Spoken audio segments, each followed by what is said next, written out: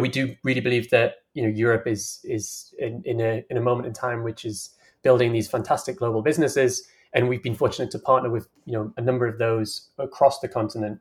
Whether that's PAF, which comes out of Romania, Wise coming out of kind of Estonia, based founders, or Sora in Paris, Pleo in the Nordics, and then also companies closer to home, such as like Hopin in the UK.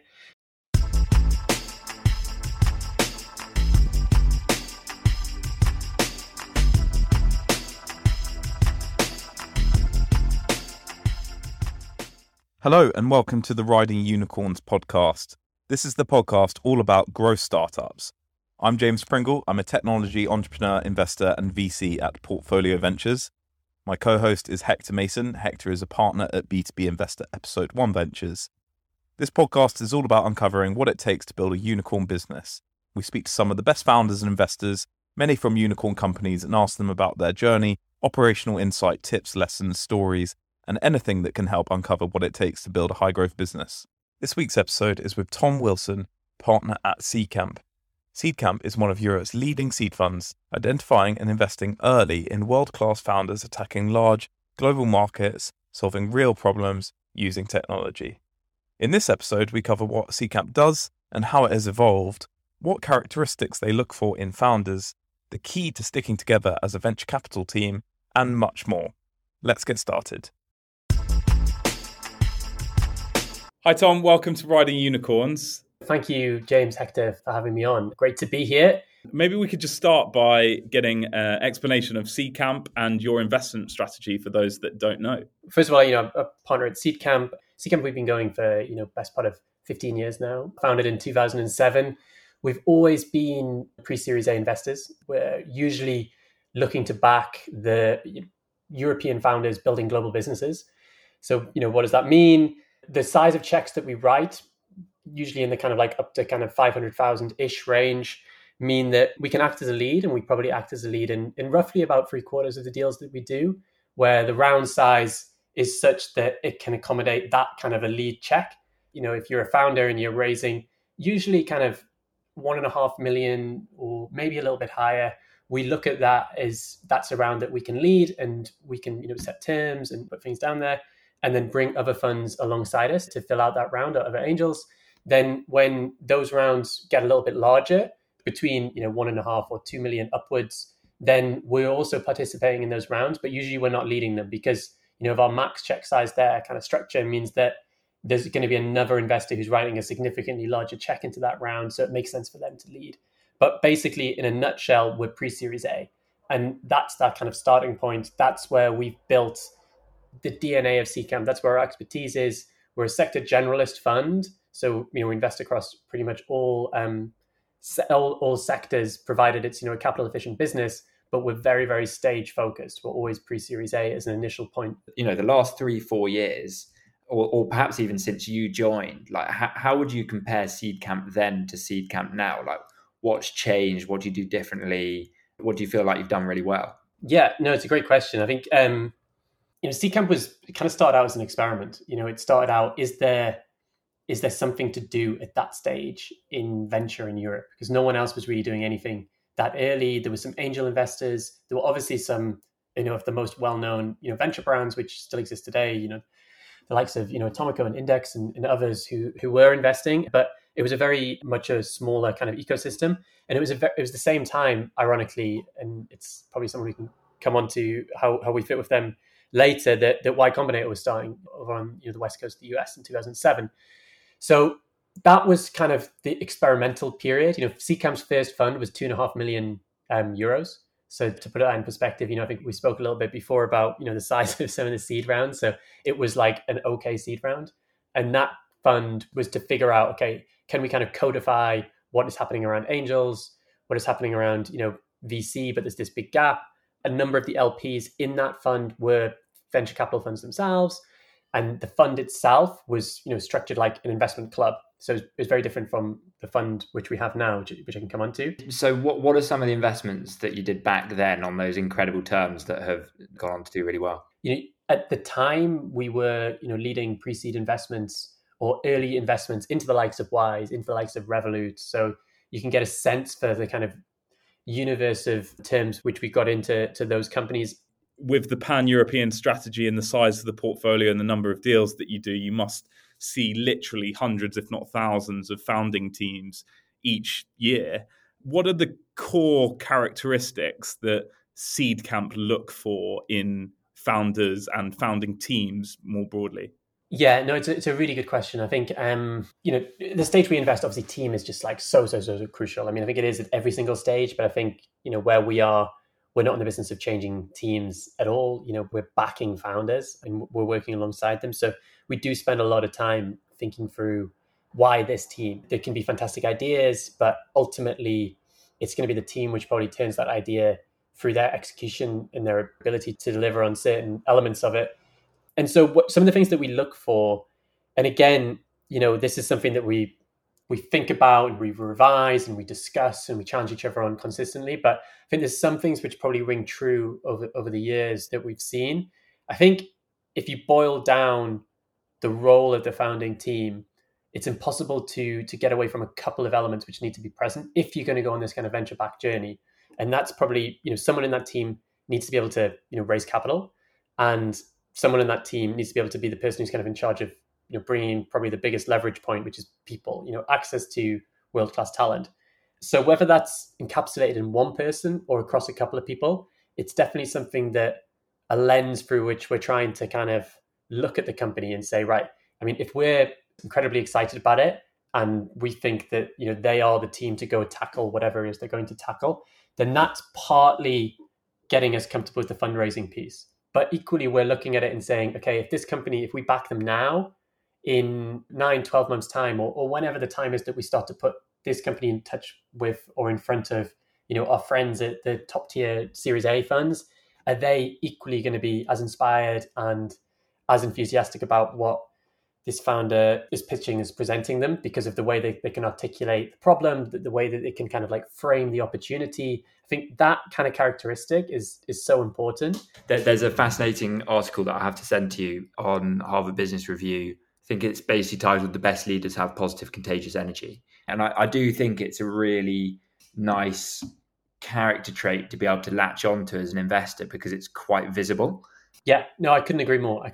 And I think that the sector they're in, and if every single founder came and they were unbelievable at presenting and they had this amazing attitude and they could run through walls and they had determination, they had a fantastic background, obviously every single person in the world is going to want to invest in that company. But certain sectors, those profiles maybe aren't as evident. And I think that in this space where they come more like deeper tech businesses, some of those characteristics are going to be a bit different, because you have to weight things a bit differently. I think, if it's a very, very deeply technical business where the reason this business is going to live or die is going to be on some very, very hardcore IP, then that is going to be probably more important than having, some of the characteristics which we had before. Yeah, there's I think that it's an interesting one, because after we talked about positive contagious energy, like I was thinking about lots of founders who've done very well, and I was like, not that many of these have really positive contagious energy.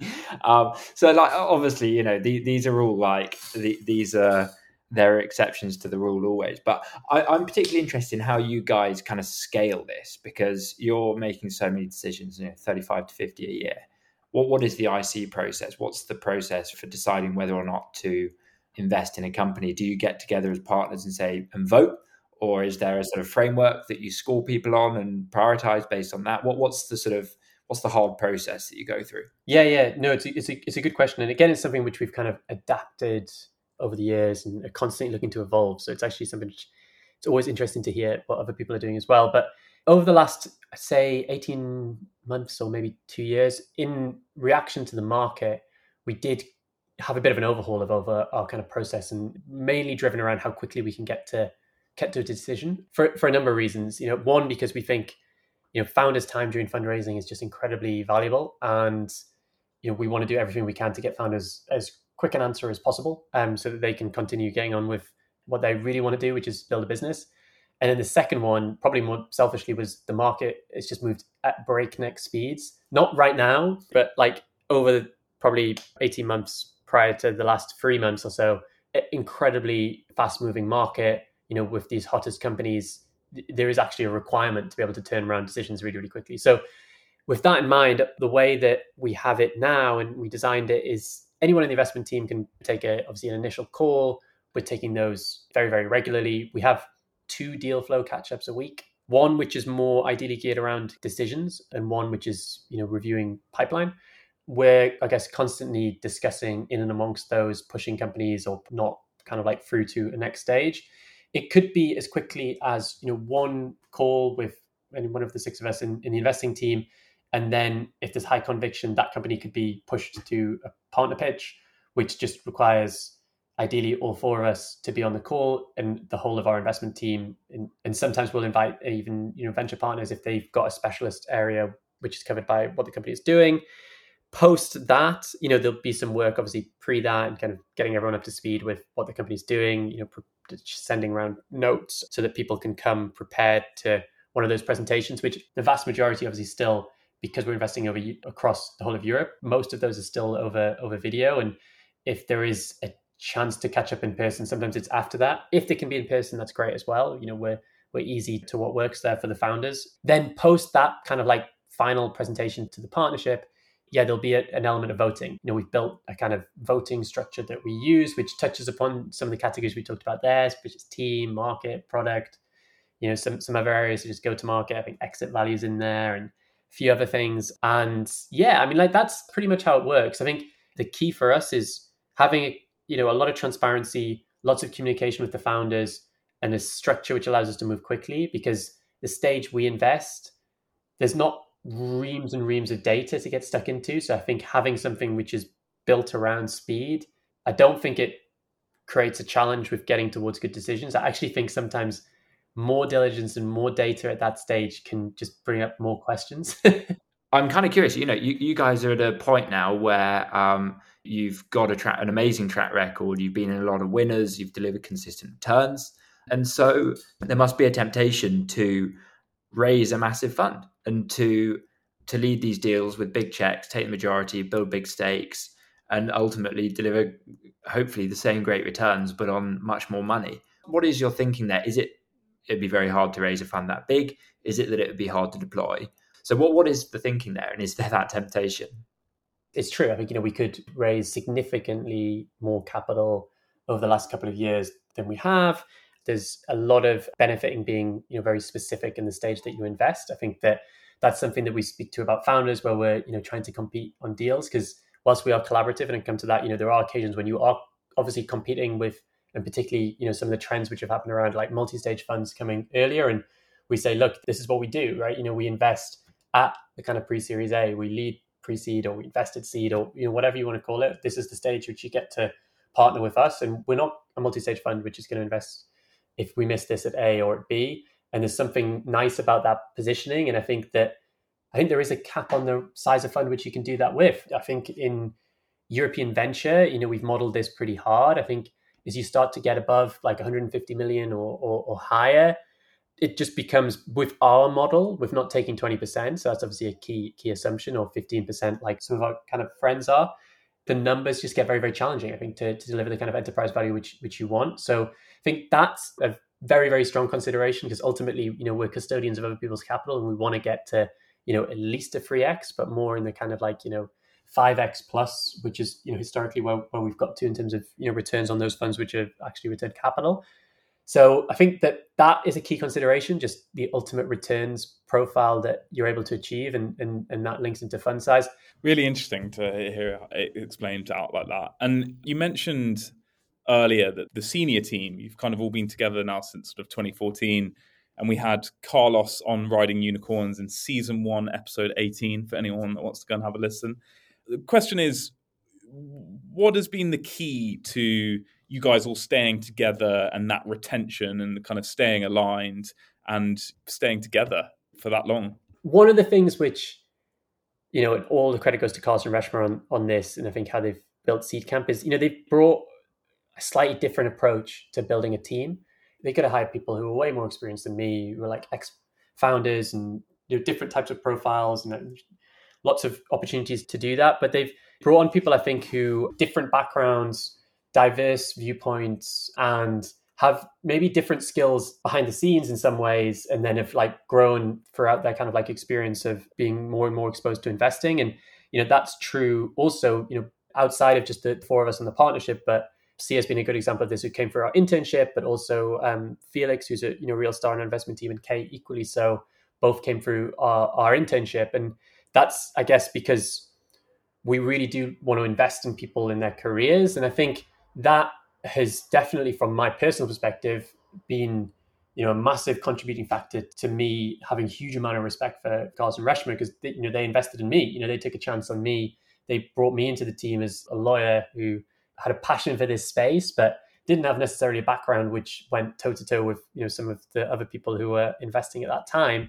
But I've obviously invested in that relationship, and hopefully it's panned out all round. And fundamentally, it comes from a position of respect. I've got a huge amount of respect and time for them as investors. They're incredibly smart, and we each, the four of us, bring something slightly different to the table. And I think that's really important when you think through working together for a long time. And the other thing, which I think is again quite different, I think it's probably a theme that's run through this podcast, how we maybe think through things a little bit differently at Seedcamp versus other venture funds, is we have a very much like a team first mentality. And we do kind of walk the walk with that. We don't have a kind of partner attribution model. So whilst there might be companies that Sia works with, or Reshma works with, or Carlos works with, or I work with, or whoever else in the team might work with, we definitely want to bring the whole power of like us as a collective, and that extends to our venture partners, our entrepreneurs in residence, to those companies, and don't therefore have each person's little portfolio within the grand scheme of the firm itself. And I think that's been really beneficial for creating an atmosphere where people want to stay, because I think some of the challenges maybe at other firms, obviously I can't speak to that, I've only ever worked in one venture firm, but you hear that if you have a partner attribution model, obviously it can be fantastic from a motivation. I'm sure there's lots of reasons why things have evolved in that way, but it also can create quite like an isolated situation, whereas we have very much like a team first mentality. And that's something that it's not always easy, because this is an industry which does want to bring out individuals, but the kind of the driving philosophy for us is it's team first. And I think that's led to us hopefully having a good working relationship over 8 years.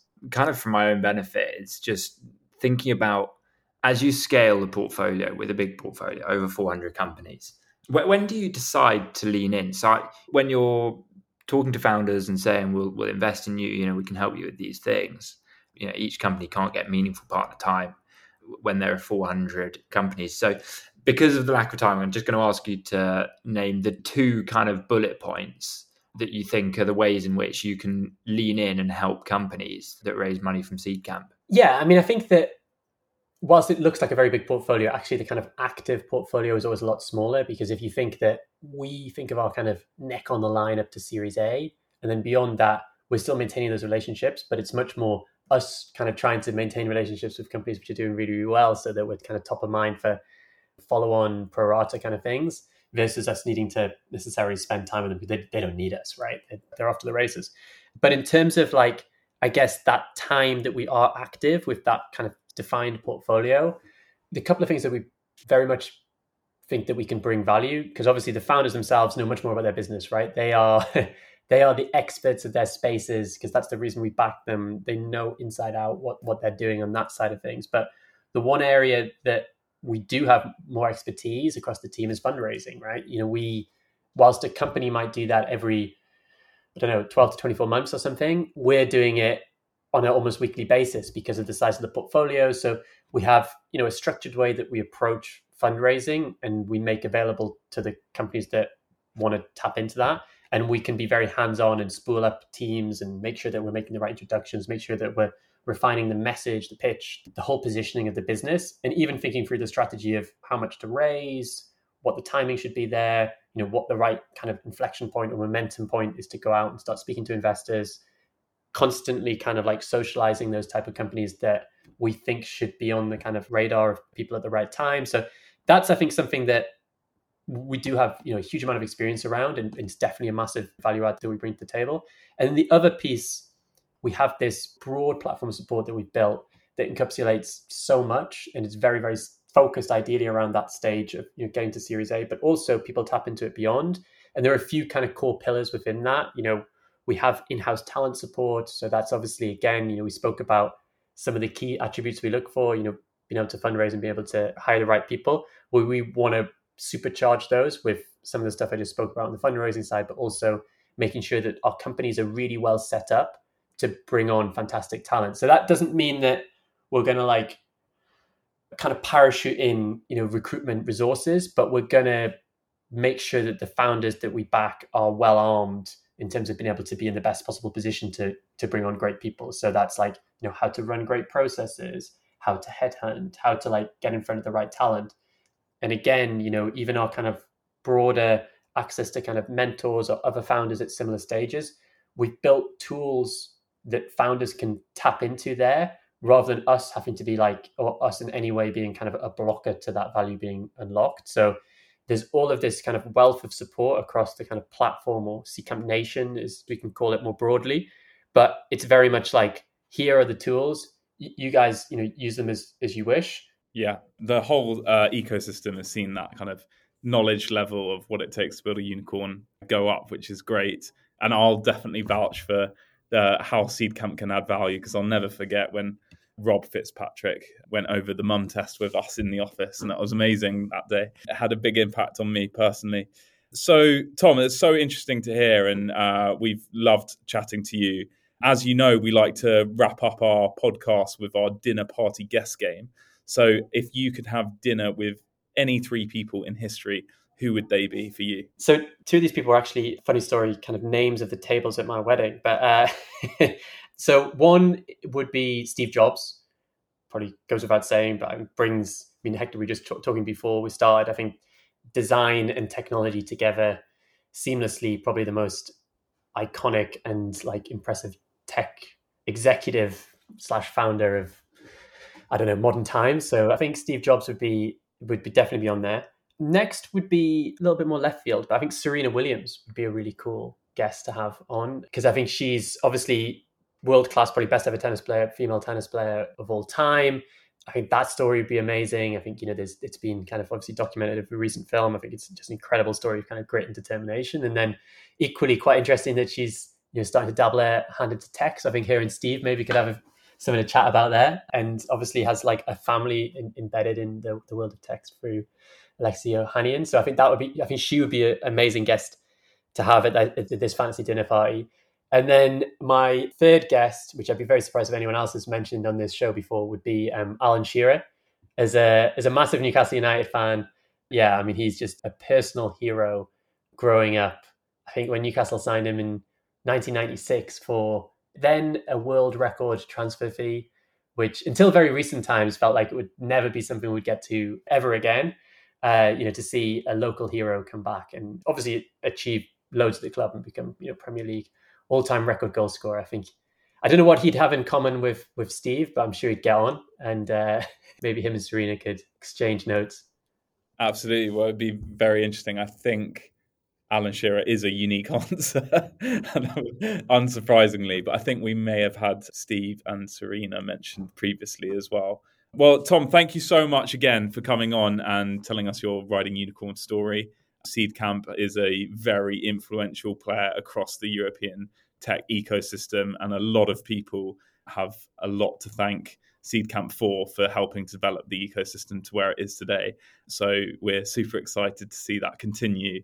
And yeah, it's great to hear your version of how that's evolved and developed over the years. So thanks again. But no, thank you for having me on. I think this is it's a great show. So it's been an honor to be on. Great to see you, Tom. That's it for this week. Thanks very much for listening. To stay up to date with the latest episodes, please follow or subscribe on your favorite podcast platform. We also have a newsletter called Reading Unicorns, which is another great way to get every episode direct to your inbox. Please tell your friends about it and engage with us on social media, and we'll see you on the next episode.